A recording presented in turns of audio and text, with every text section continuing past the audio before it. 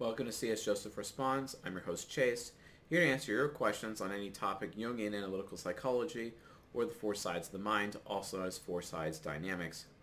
Today's question is, is EJ-RND an ISTP or ESTP?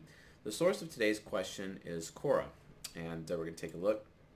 Here's a picture of EJ-RND, and the Quora question details bot on August 8th, 2017 says he's believed to be an ESTP. He, though, reminds me of people I consider ISTP. He had a popular MBTI and Socionics YouTube channel. Yes, he did, actually. Mr. EJ-RND had a very popular channel.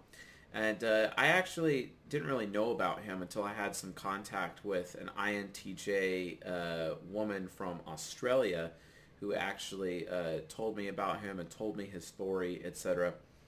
But a little while later, I got the opportunity to actually watch some of his videos because a lot of his videos escaped into obscurity because he basically took down his YouTube channel and all of his content with it. Luckily, a few people made some archives about some of EJ-RND's content and reposted it to YouTube, but oftentimes he'd actually ask them to take it down, and he did, and it's in some cases, so not a lot of his content is actually available, but some of his pieces are out there on the internet still if you can actually find them. What's interesting about EJ-RND is that he took a similar approach that I do when combining aspects of MBTI and aspects of Socionics together to create one grand narrative to explain Jungian analytical psychology.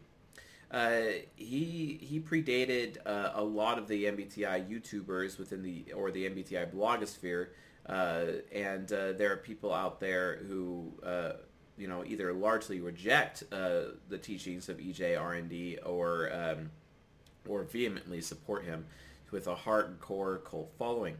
I actually maintain that my mentor, my INFJ mentor specifically, and maybe my ESTP mentor, I'm not entirely sure, but they know each other, so it's a good chance that they shared information. But in terms of EJ-RND, I actually think my INFJ mentor studied EJ-RND extensively, and a lot of, on top of Dr. Linda Barron, Steve Montgomery, Kiersey, Plato, etc., Mark Hunziker, Dr. John Beebe, etc., like all these different sources that are within my own bibliography as to where I talk about Jungian analytical psychology from. My mentor also read the same books, but I believe a lot of my mentor's approaches actually originally came from EJ-RND, and which is fantastic. It's one of the reasons why I maintain that EJ-RND himself is probably one of the absolute best typologists in the history of the world, but a lot of people disagree with me on that, but that doesn't matter.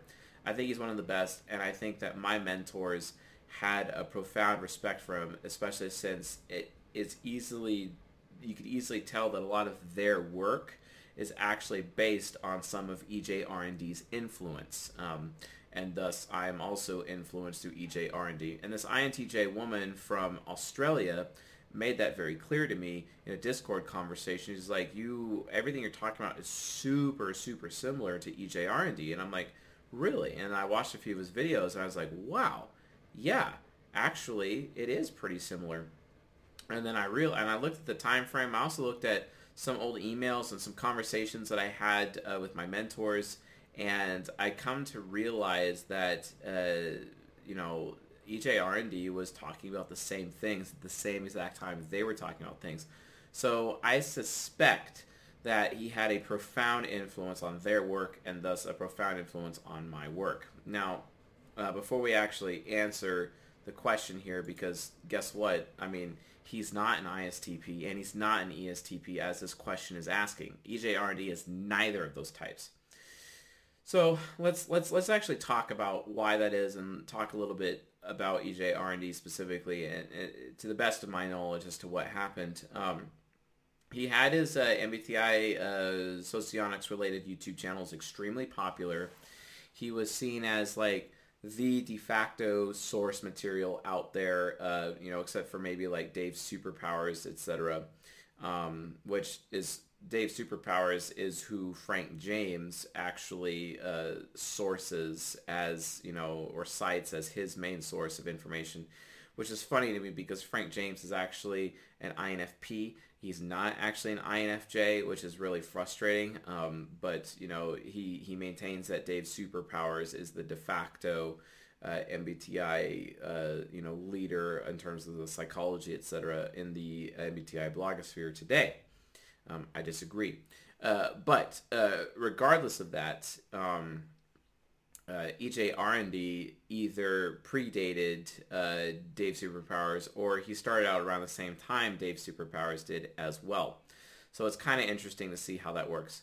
Now, someone may have to fact check me on that one because I'm not entirely sure with the particular dates. I just look at the dates of my mentors when it was going on many, many, many years ago, which I think was in about 2011 and 2012 when I started studying under, I think it was 2011 when I started studying under my ESTP mentor, basically for Jungian analytical psychology. But anyway, so EJ R&D kind of had an identity crisis during the time that he was presenting his information and his knowledge and research for Jungian analytical psychology to YouTube, basically. And I remember the specific video where he starts basically having a freak out during the video where he's like, oh, I'm an ESTP. He's always claimed he's an ESTP. But then he's like, oh, I'm turning into an INFJ. I don't know what to do. And he starts freaking out. And then eventually he comes to accept that he was an INFJ all along. And he's one of the very few people who have publicly come out to admit that they were actually wrong about their own type. And that was extremely painful experience for Mr. R&D when this happened. I actually tried to reach out to him recently, but he has zero desire whatsoever to speak to me because I've always wanted to interview him, and I've always wanted to know if he's ever had contact with my mentors, etc. Whatsoever. But I really don't know. It would be nice. It would be pretty cool if that was the case, but I have no idea. Now, but his little identity crisis where he realized he was not actually an ESTP, but then realized that he was an INFJ. And by the way, I agree with this. He's direct. He's responding. He's movement. Hashtag progression, basically, according to the type grid. So he is a finisher type. So I can see why someone might think he's an ISTP because an ISTP shares the same cognitive functions as an INFJ. Introverted intuition, extroverted sensing, extroverted feeling, introverted thinking. Okay, yeah, that makes a lot of sense. However, he is very abstract, always focused on the what if. He's not very concrete, and he is very affiliative, which means he's focused on doing the right thing, whereas an ISTP is very pragmatic. They just do what works. He looks like he's a pragmatic. He dresses like a pragmatic, but he's actually affiliative. He's very focused on doing this, and he's affiliative because he's all about how other people feel and the social dynamics, and he also carries a performance anxiety about him. And he also has something called TE Trickster, which is something INFJs have. It's just where they can start believing just about anything when they can end up using the wrong input in their heads, and then thus they're not really verifying against very much because they're using the wrong input. This creates an echo chamber within their minds. This is an echo chamber within their heads, which actually leads to ignorance, and EJ R&D, like all INFJs, are weak to this phenomenon if they're not careful. And so this became a big issue for him. Now, I have a theory. My theory is that he got involved with a girl who was a hardcore Bible-believing, born-again Christian whose church or family believed that she herself believed that his knowledge of the MBTI, socionics, and Carl Jung were actually, hashtag of the devil. I mean, we can go cue all the Waterboy memes right now. Foosballs of the devil. And because of that, EJ R&D believed her. And in order to be in a relationship with her, an intimate relationship with this woman, he would have to adopt the belief system of this woman, which is actually very common of INFJs to adopt their lovers' belief systems. It's very common. It may not happen at first, but over time, they eventually get broken down and they end up taking on and mirroring the belief system of their lovers basically and take on it. And I think that's what happened to E.J. Arendty. And then he had this existential crisis, he had this spiritual religious crisis, and he basically was forced to be in a position of, I either have to make a decision between my woman or my YouTube channel. Again, this is just a theory, guys. I don't know the actual reason why he took down his YouTube channel, but people have said, and I have read some of his comments where it was all about his approach to Christianity, because he maintains that Christianity and Jungian analytical psychology are mutually exclusive, which I absolutely reject. I think that's ridiculous. I think they are not mutually exclusive in a lot of ways. Yes, Jung was an occultist. Yes, Jung was very anti-Jesus, anti-Christianity in a lot of ways. However, the thing is, though, is that if Jungian analytical psychology is true, then technically that would mean God created it, right? And we're just observing a phenomenon in that regard. And if that's the case, then why does E.J. Arendty have to complain about that and take his YouTube channel down when other people around him are being ignorant? It's not necessarily his fault, right? So, and I reached out to him. I asked him for an interview, but he told me no. I don't often ask people to interview with me on my channel. It's very, very rare when it happens. I think I've probably maybe done it 6 times ever. And I would definitely love the honor of interviewing Jay in the future. But regardless, I mean, it's nice to have the opportunity to continue his work, because, like I said, my theory is also that a lot of my mentors' work were heavily influenced by him specifically. So yeah, when I saw this question on Quora, I was like, yeah, I have to answer that. So anyway, is E.J. Arendty an ISTP or an ESTP? The answer is no. He is actually an INFJ.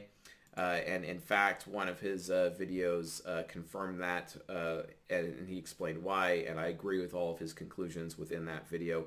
If you can actually find it, good luck. So anyway, if you'd like a chance at your question being answered on this channel, please post it on Quora and tag me, or leave it as a comment below. If you want a guaranteed answer for your question, because I may not answer those questions, become a silver patron at csjoseph.life/Patreon and post your question on our private Q&A Discord channel, where I'm answering all of your questions during a private live stream each month. Please also make sure to like and subscribe to support the channel. We'd really appreciate that. And with all that being said, folks, I'll see you guys tonight.